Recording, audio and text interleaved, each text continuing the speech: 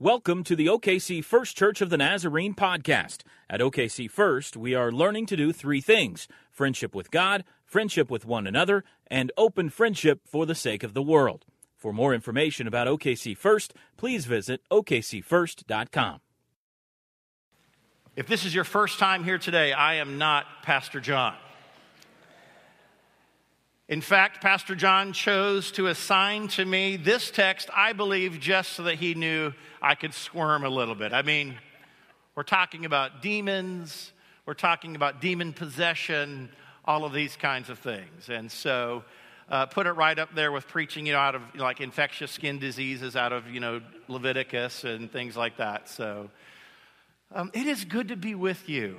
It is a strange feeling. It feels oddly right at home, and yet I look out and I see so many of you that I don't know very well yet. And so I'm grateful to you for welcoming our family into your fellowship, and we are slowly figuring out what that looks like. And so we are grateful to you.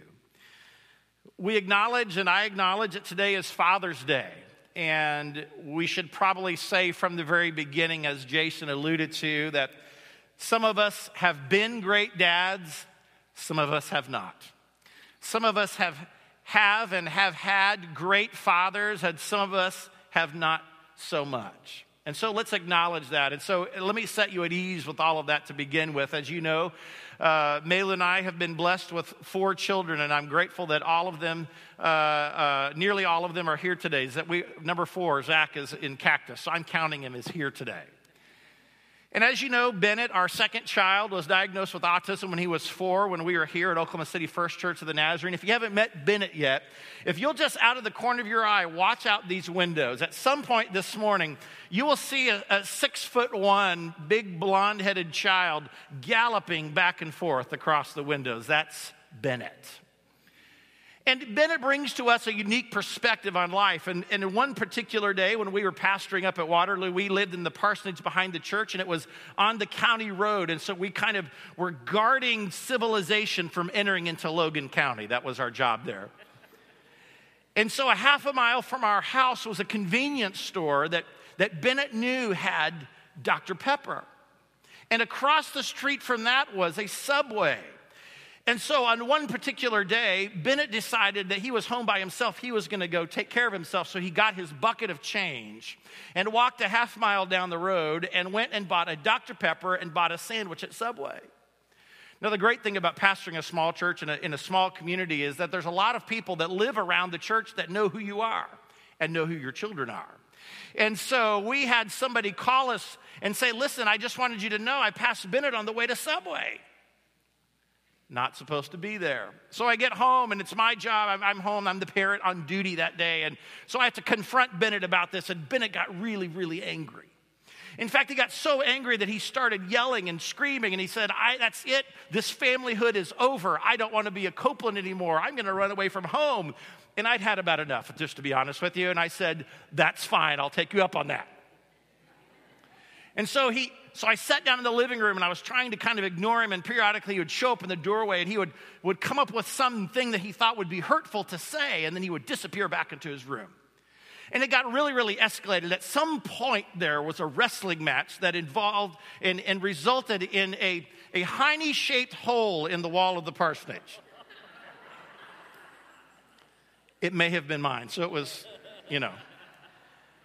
And so he got really, really angry, and I was trying to cool off because I was afraid at this point that I was going to be down a child, if you know what I mean, Jason. And so he was in his other room, and he came out, and I kind of ignored him, but he stood in the doorway and said, "How do you spell neighborhood?" So I obliged him. When your child asks you to spell something, and they've been wrestling with you, look up and make sure you see what's going on. I learned this. And so later I thought, that was odd. I should go check on Bennett. So we've got a slide coming up here. This is what I walked into the room in the parsonage and saw. I don't know if you can read this, but it says, "Dad is the worst man in the HOLE neighborhood." This is true. And so on Father's Day, let's recognize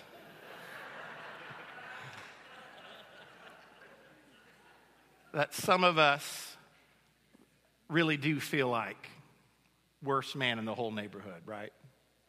Some of us maybe were raised by worst man in the whole neighborhood. And our scripture passage features worst man in the whole neighborhood, doesn't it? And it's kind of an interesting struggle that takes place in the scripture passage, and you know it well. If we read the entire passage, you know that there's an incredible miracle that takes place. And so we should probably understand that this is, and I tried to come up with a way to depict, I'm a visual person. I mean, I'm creative, and so seeing always helps me. So I thought, I'm going to Google demon-possessed person just to see what kind of images I get. Did you know that you get the guy that hosts the E! Network, Mario, the actor, he comes up, and Beyonce. I don't know what that means, but... So I thought, well, that's not good enough. This is a struggle really between two opposing powers, isn't it? So I came up with this image, and I don't know if this might be helpful to you. I think that's supposed to be Jesus preparing for an MMA fight. I'm not entirely certain. Okay, we should move that. That's seared into my retinas now. So, okay, seriously, yeah, thank you. This really is a struggle, though. It's about which power will be dominant. Which power has the ultimate authority in our lives? And so Jesus, as we encounter the scripture passage, has been very busy. In fact, he's made a decree. He's been preaching in lands that are familiar to him. He's been preaching and teaching, and he says, I tell you what, let's go to the other side of the lake. And so he makes a calculated geographical move to go to the other side of the lake. And we all know that just before, if you look at your scriptures just prior in chapter 8, they encounter a storm in the middle of the Sea of Galilee. And the disciples are concerned that Jesus doesn't care whether or not they're going to be swamped and drowned. And Jesus stands up and says, be still.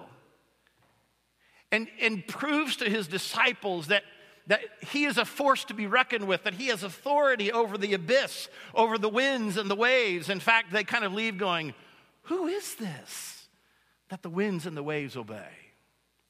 And so they step out of the boat and they are greeted on land by a man who is demon-possessed. You say, how do you know he's demon-possessed? Because in the scripture it says he had demons. You can laugh there, it's okay. And so I bring up this first image, and maybe this is kind of what you think of when you think of someone that's afflicted. And we could get into a deep philosophical, historical, critical, discussion about were these demons, were they entities, was it undiagnosed mental illness? I mean, what was it? The truth is that if we try to get bogged down in all of that, we may be missing the point of what's really going on here. I mean, we like to diagnose things. Our very good friends, Tim and Jennifer Jones, both work in the helping fields and psychology. And so one day, their daughter came to them, and she was wrestling with the challenges of her older brother, Garrett, who is profoundly disabled and has a lot of special needs developmentally and otherwise. And she was trying to understand why Garrett acted the way that he did. And she said, Mom, why does Garrett act the way that he does? And she said, well, honey, that's because Garrett has a syndrome. And without missing a beat, at about 7 years of age, she looked at her mom and she says, well, what kind of syndrome does Lee have? It's a true story. And we try to figure it out. We try to sort it all out. But the truth is that what we need to know is that this man was bound and held by powers that had complete authority over his life, and they were destroying him. It was almost as if he was dead and just didn't know it yet. As we read through the scripture passage, it's almost an aside, a parenthetical insertion here that says, yeah, by the way, this has been happening a lot. We continue to try to bind him, and he breaks free, and he's driven into the desert by the demons. I mean, he is hopelessly bound. Here's another image that might be helpful to you. And when we hear this story of demon possession, I want you just to simply imagine that he is encountering powers and authorities that hold him captive. He is not free to live the life for which he was created. He's bound and he's held. Not only was he bound, but it had resulted in him becoming completely exposed and vulnerable. The word tells us that he was without clothes, that he was living no longer in a house, but was just essentially homeless, living outdoors in nature. He was exposed. Look at this next slide. Maybe this will help you understand. He was completely alone. The only place that he could reside where he could be welcome was amongst the dead. Historians tell us a kind about the geography of the region where Jesus sails to. It is absolutely opposite of where they came. It is a home for several Gentile settlements, and on this particular part of the shore, there are places where they would build tombs in outcroppings of rock and small caves, and that's where he was living. Exposed, alone, captive, isolated.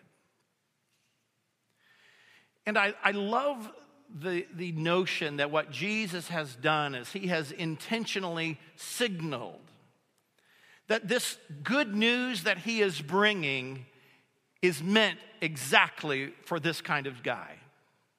He said, let's go to the other side. He knew where he was going. He was going into Gentile country. And so he shows up and he finds a guy who is outcast even for the Gentiles.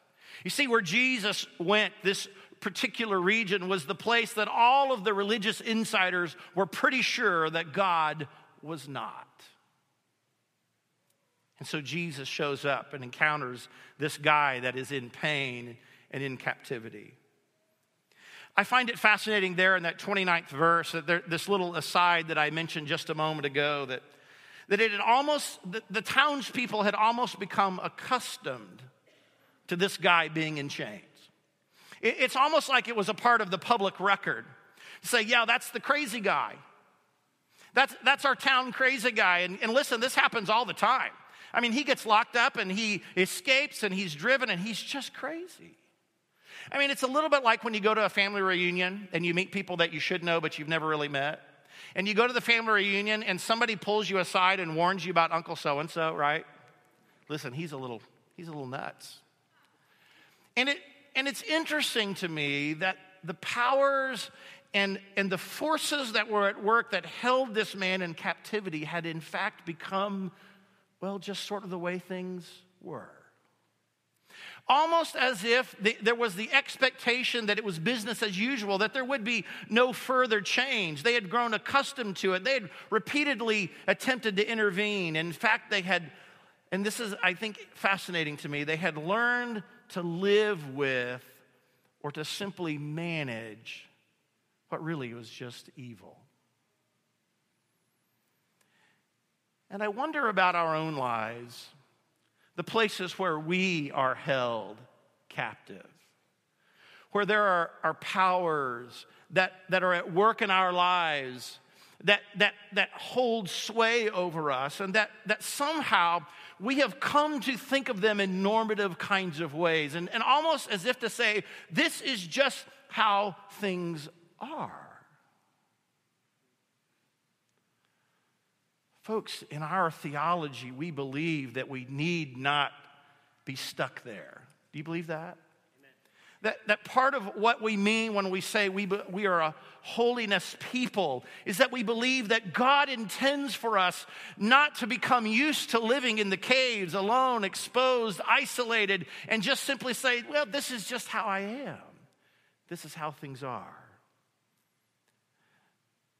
And as evidence, I kind of cite the fact that as I encounter people walking in faith, that really they are supplementing their journey with Scripture, and they're supplementing with the language of faith as an attempt to essentially manage or live with the real powers and authorities that are at work in their life.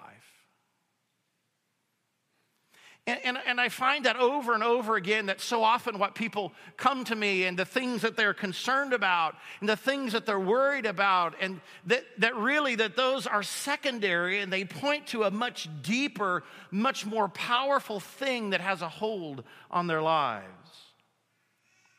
And here's what I find interesting. When we go to the scripture and we essentially use it as some kind of spiritual cookbook to figure out how do I get through today, right? When we do spiritual self-help and we do all of these kinds of things and we do that, what we are doing without really wrestling with what the real issue is, we are essentially trying to control powers that we do not have authority over. It's true. The scripture seems clear, whether or not we can wrap our minds around it, that there are indeed things that shape us and hold us and bind us, and that they genuinely can hold our lives in such a way that it shapes us and can ultimately destroy us. I'm convinced that when we feel isolated and alone and broken and things that are out of control, it is so often not the circumstances that we are in, but it is in fact the power of something deeper that's at work in us, that's holding us. So, wow, thanks, Lee, for taking us so deep. We're so encouraged right now, right?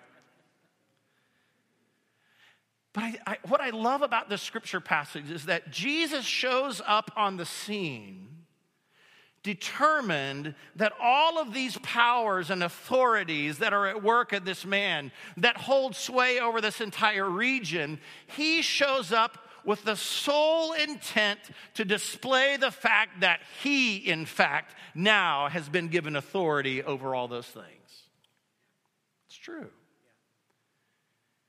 And I think sometimes this whole thing that says, well, you know, I'm really struggling with being judgmental and critical, but I got to be honest with you, that's just how I'm made, right? Or people that live and are bound by fear of the what could be's or the what might be's, and they just say, well, I'm just a cautious person. What if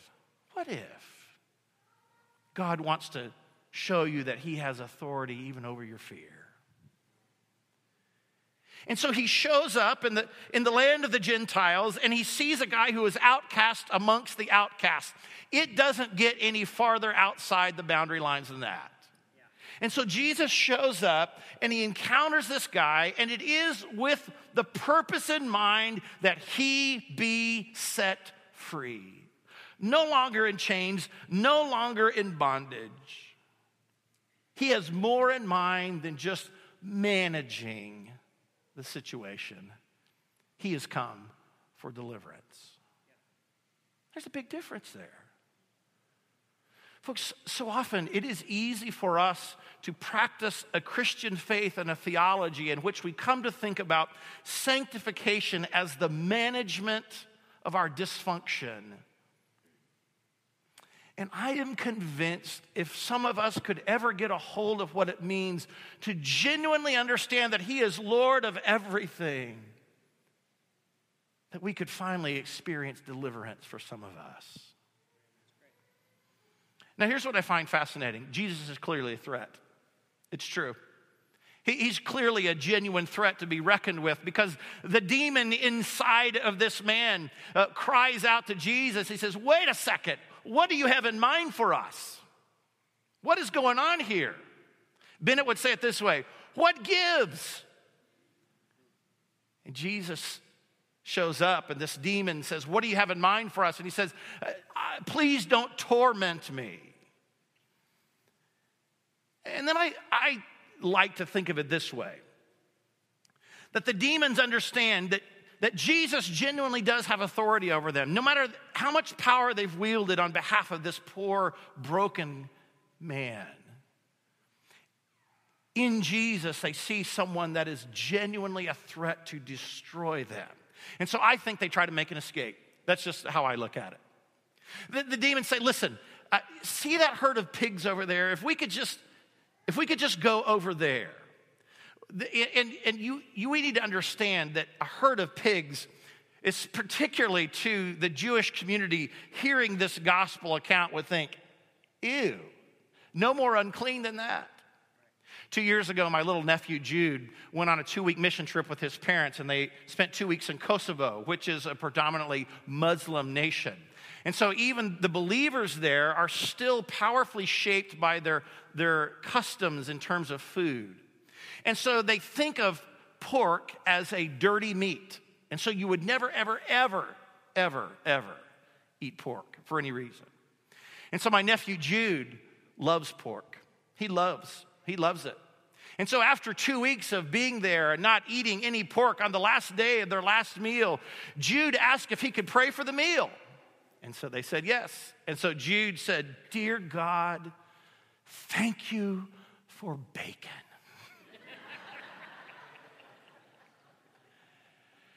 And I like to think, now I don't see it in here, but in my creative mind, I like to think that just for a moment, the demons inside this man saw the Son of God in the flesh and said to themselves, "Thank you for bacon." Right? This is their chance to run to maybe to a place where Jesus may not have authority over them, right? Maybe to go to a place that's so unclean that Jesus could never be. The truth is that probably wasn't enough. And so what did they do? They tried to escape into the abyss. But if you read your scripture, what happened just before Jesus showed up? We've already talked about it. Even the abyss, Jesus has authority over. Folks, what does this say to us?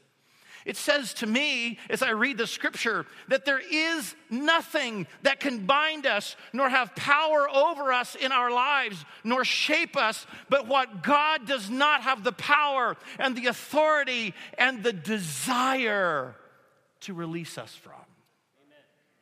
That's good news. You say, "Now, Lee, that sounds pretty good. That sounds like a good thing." And so what happens? What must take place for this deliverance to happen? Do I need to do something that would allow God to say, "You know what? You asked nicely. I'll give this to you." The truth is, I love it. Jesus goes across the lake knowing that he's going to encounter lost people. And when the scripture passage, when it offers that little aside that says the man often was bound, I love what it says. It has this little statement that says Jesus had already commanded the demon to come out. Folks, God has already spoken his desires over us. Right? That in the cross of Christ, that he gained victory over all the powers and all the authorities and all of the things that shape us and mold us. So that's his desire. And so it isn't that we ask in such a way to make it happen. But I think there is something that is essential. And it begins with this question that we saw there at the beginning of verse 30. And then Jesus asked him, "What is your name?" Here's what I believe. As I have encountered good people who are doing their very best to follow in the footsteps of Jesus Christ. And isn't that what this summer is about? Following our leader. And we're doing our best to walk in his footsteps and to follow after him. And yet so many people have powers and authorities that are at work in their life. But here's the scary thing. They are unacknowledged. You say, "Wait a second. I thought you said that God has authority and power over all those things." Here's what I do believe. I believe that there are principles in the world of things, how the world works, and powers and authorities that genuinely can shape and control our lives so long as we refuse to acknowledge that they are at work in us. It's true. And the power of these these demons are broken the moment that they are acknowledged. And I wonder in our lives, what are the powers and principalities and fundamental principles of the world that shape you and mold you and in many cases hold you captive that you have yet to acknowledge? You say, Lee, I recall going to an altar and confessing my sins. I recall a time and place in which I asked God to take 100% in all of me. And yet I'm convinced that this journey that we call the holy life is one that God desires to help us acknowledge all that shapes us into any other identity other than His. And so often we go through our lives and we have this sensation that we are afraid to be really still, right? How many of you have ever been on like a spiritual retreat where you were forced to do time in solitude, right? Okay, so let me tell you, the most difficult thing that you can ever do is to go sit still in a room, awake, by the way, and say nothing or do nothing and simply be alone with silence. That is hard. Because in that moment, if you don't believe me that there are powers and authorities that are constantly molding and shaping your life, if you sit still for 1 hour, they will begin to speak. It's true. And I believe that so often that fear that we have and the anxiety and the resentment that we have about the rhythms of our lives really is rooted in this principle that we are being shaped each and every day by powerful powers and authorities, things like economy and fear and violence and all of these things that are a part of our lives. And because we refuse to acknowledge them, we are stuck in their cycle and held in their power, and we stop short, I believe, of the complete deliverance that God has in mind. You say, I'm a little afraid of that. That frightens me a little bit. I understand that. I remember sitting in a therapist's office at a virtual breaking point. I'd been subpoenaed to testify at a trial for a serial child abuser. And it had dredged up some stuff I didn't want to think about. And on top of that was all this other stuff, questions about career and future and family and all of this stuff. And I remember saying to the therapist, I don't really want to talk about this because I'm afraid if I let it out, my entire world may just fall apart. That's our fear. That if we acknowledge what we know to be there, but if we acknowledge it, if we call it by name, we have this fear that everything falls apart and the wheels just come off. But I am convinced that it is only when we can speak our current identity that God can give us a new one. It's true. I want to fast forward to the next slide. Show you a picture of this handsome young guy. This is my late grandfather, Cecil M. Brown. And this is just prior to his shipping off on a battleship for what he thought was to be an occupation force for Japan, and en route heard that Japan had surrendered, and so he became part of the occupation force after the war. He was a good man. He was kind of like the song that we sang about today. He was a good father. But here's what's interesting about my grandfather, Cecil.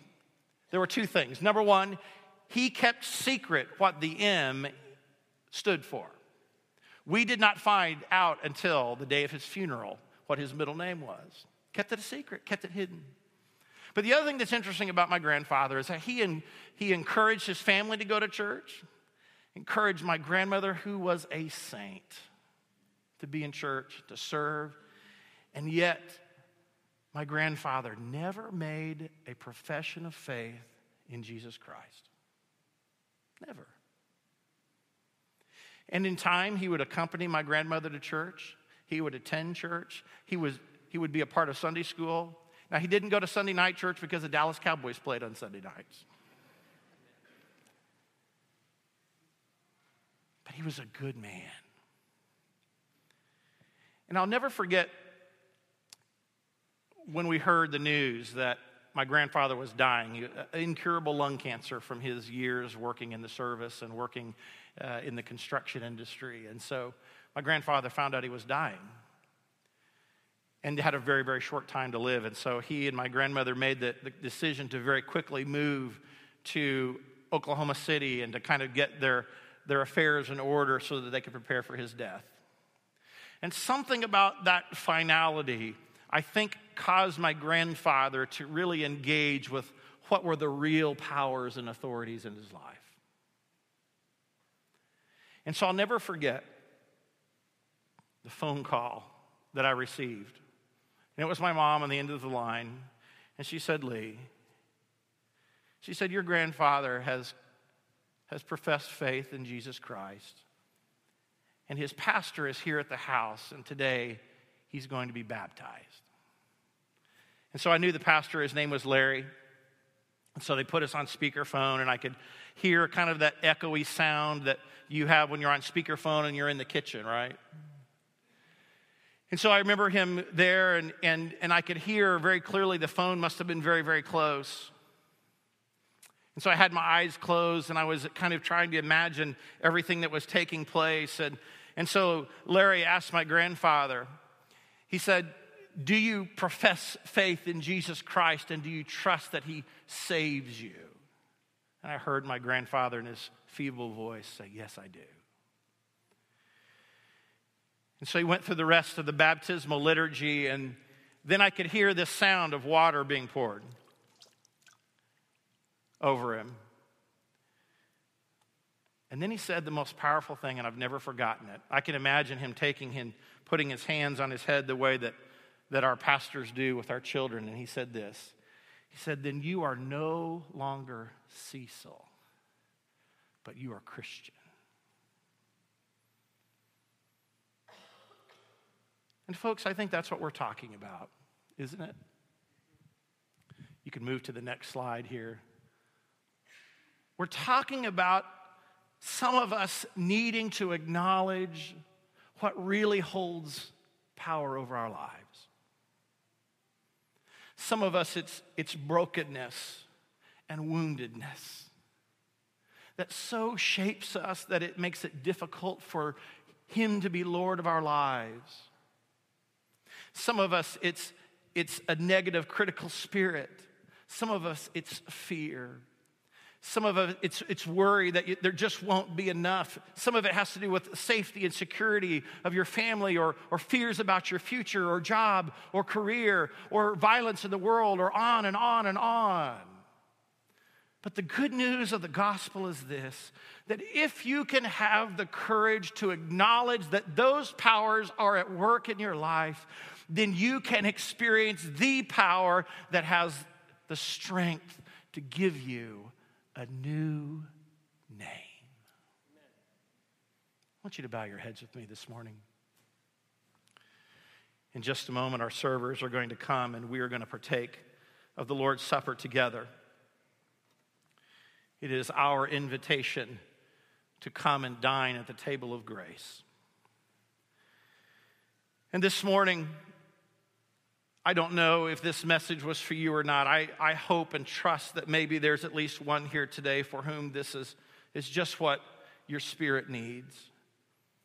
But as you come this morning, there's a baptismal font here beside the communion table, and it may be that you want to come and reenact that moment in which God said to you, I am Lord over all things. I am Lord over the abyss, and now you bear a new name.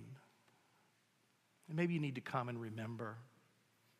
Some of you need to come, and you're stepping out and coming forward with your hands cupped will be an act of faith. Silently acknowledging to your heavenly Father the name of the powers and authorities that hold you captive. But all of us need to come understanding that we moment by moment stand just the same in need of the grace and mercy of God. And so as you come this morning, you'll be coming with hands cupped to receive the grace of God, something that you cannot earn, something that you cannot figure out on your own, but something that we receive as a precious and beautiful gift. Gracious Father, we ask that you would prepare us this morning as a people, that as we receive the gift of your supper, that it would become for us a tangible expression of our desire that you be at work in us, and our understanding that those things that are most broken and dysfunctional within us that we cannot resolve on our own. And so today, Lord, we simply acknowledge them to you and exchange them for your grace. Father, we pray that you would take these elements, bread and cup, and that, Lord, that today, even as they are common things, that, Lord, you would make them sacred things. And Father, as we partake, remind us that as we come and as we acknowledge our need for you, that you have the power, that you have the authority to make us into beautiful, sacred things. So, Lord, help us as we come. We will come as broken people. We will come as people, Lord, who are isolated, exposed, and vulnerable. But, Lord, we come today to receive your grace. Stand with me this morning. You'll exit the pew to your left and come down the aisle. And as you come forward, you may wish to stop and remember your baptism. But our servers will remind you that this is the body of Christ that is broken for you, and the cup of his blood, which is shed for the forgiveness of your sins. Come this morning as you are.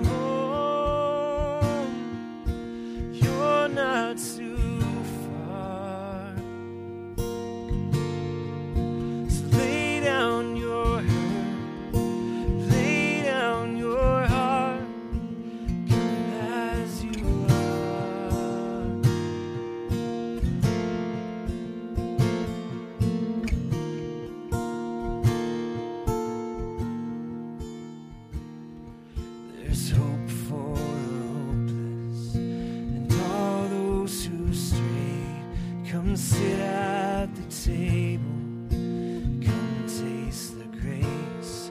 There's rest for the weary, a rest that endures. Earth has no sorrow that heaven can cure. So lay down your burdens, lay down your shame, and all who are broken, lift up your face.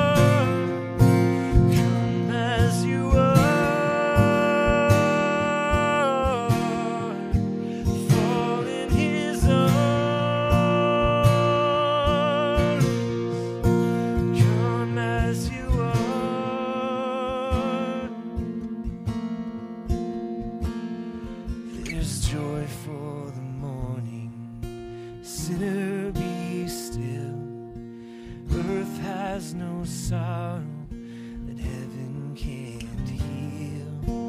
Earth has no sorrow that heaven can't heal. Lay down your burdens, lay down your shame, and all who are lift up your face, oh wanderer, come home. You're not too far. So lay down your hurt, lay down your heart, come as you are.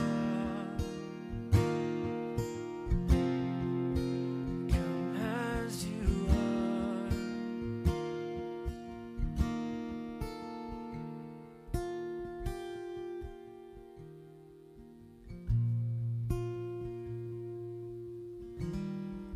We're going to continue to respond in prayer. So if you want to take whatever posture is best for you at this time, you can stand, you can kneel at the pew in front of you. And as always, these altars are available for you. And if you would like to see, you can see these padded altars on these far sides. If you'd like to have come down and be prayed for an anointing of oil for healing, and that can be for anything. It can be a physical, it can be mental, it can be emotional, it can be something you would like to name now that has power over you. If you'd like to name that to a person and not to just God in prayer, if you want to name that to a person in God in prayer, that's definitely a very incredible and wonderful moment and opportunity for you. If you want to come name, God, would you please grant me healing over this power, this principality, this demon, something in your life that has power over you. If you want to come to these places of prayer for anointing, for healing, that would be a very meaningful and incredible opportunity for you at this time. But let's pray as we continue to respond to the words that have been lent to us in Scripture from Pastor Lee this morning. Jesus, we do come to you and we bring all of ourselves. And as Pastor Brandon sang and as Lee led us in this morning, we lay down our burdens, we lay down our shame. Lord, in these moments of prayer, many people probably already have potentially done this as we've received bread and cup, received these elements, God, of your forgiveness and your grace. We also want to continue to give space and give moments of silence, in our own silence as Brandon plays, to name those things in our lives which have control over us, to name them, to acknowledge them, and then to ask that God might deliver us and give us a new name. So church, in these moments as Brandon plays, may you think and discover and have some moments in which you are hearing from God in prayer to name something that might have control over you, that you might be able to find freedom from this morning.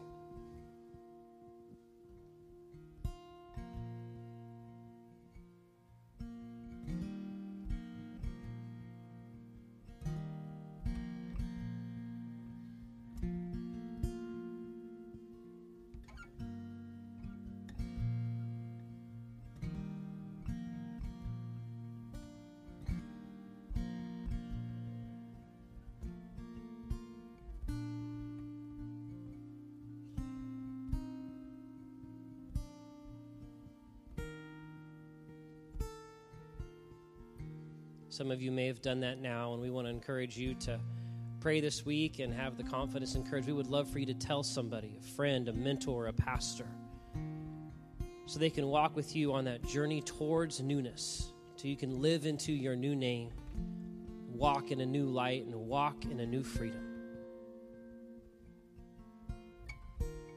Jesus, we want to pray for those who want to do that, but God, there's a fear within them that doesn't want to name that which has power over them. So Lord, we pray for those who want to do that God, you would give us courage in the midst of fear and move us towards Christ's likeness in the midst of those things in our life which have control over us. Lord, I ask you would move each of us and all of us into your future, into your freedom.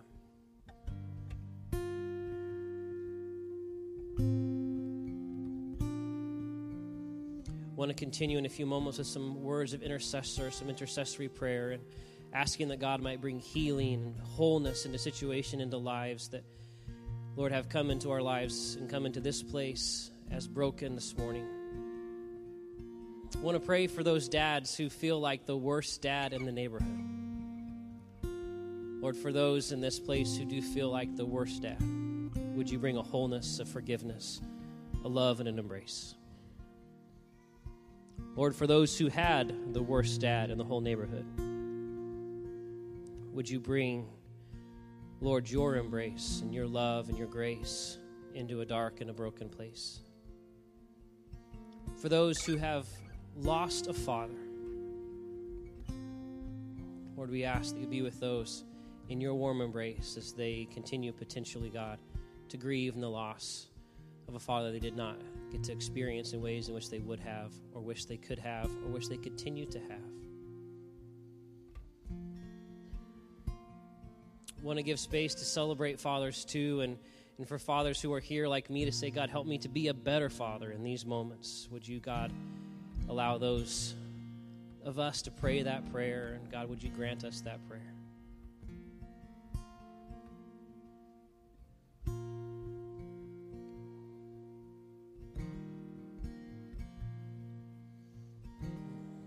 Lord, in intercession, we pray out for some situations in life of our church that we find difficult. And God, we ask you to bring healing to a specific few people who need your healing touch. And ask, God, that you might continue to touch Mark Carr and heal his body as he continues to recover from this significant heart surgery. Lord, bring him healing and wholeness day by day and breath by breath. Lord, we ask you to be with Leon White as he recovers from heart surgery. Lord, I ask you to be with Connie Thomas as she recovers from her surgery this week. And others, God, who need a physical touch. And if you have someone in your life who needs a physical healing touch in these moments as Brandon plays, would you pray for that person who you know needs a physical touch from God?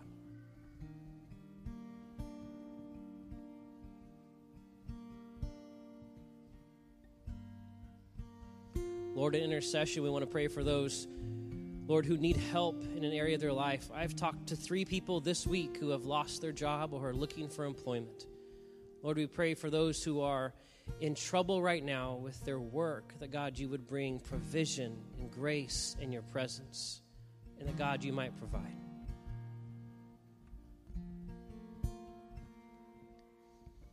Lord, we pray for those who are hurting. We pray for those, Lord, who continue to hurt and mourn in the midst of violence done in this nation and around the world. And so, Lord God, we pray for peace. We pray for comfort. We pray for healing in the midst of all of the powers and principalities that continue to cause threat and chaos, harm and violence.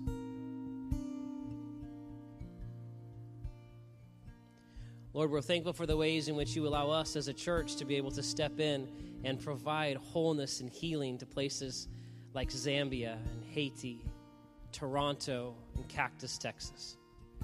Lord, so we pray for our mid-high teens who are in Cactus and for the work they will do in this incredible place where there are people groups from around the world, sort of like the refugee capital of Texas.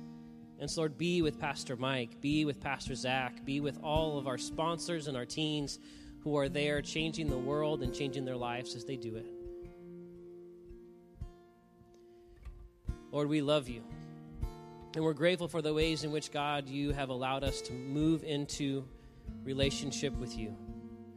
May we live into that relationship in one of those ways, God. May you allow us to believe and lean into this prayer, the prayer you taught your disciples to pray in church. This morning we'll pray using debts and debtors, and the prayer should be on the screen in front of you. Let's pray together. Our Father, who art in heaven, hallowed be thy name. Thy kingdom come, thy will be done, on earth as it is in heaven.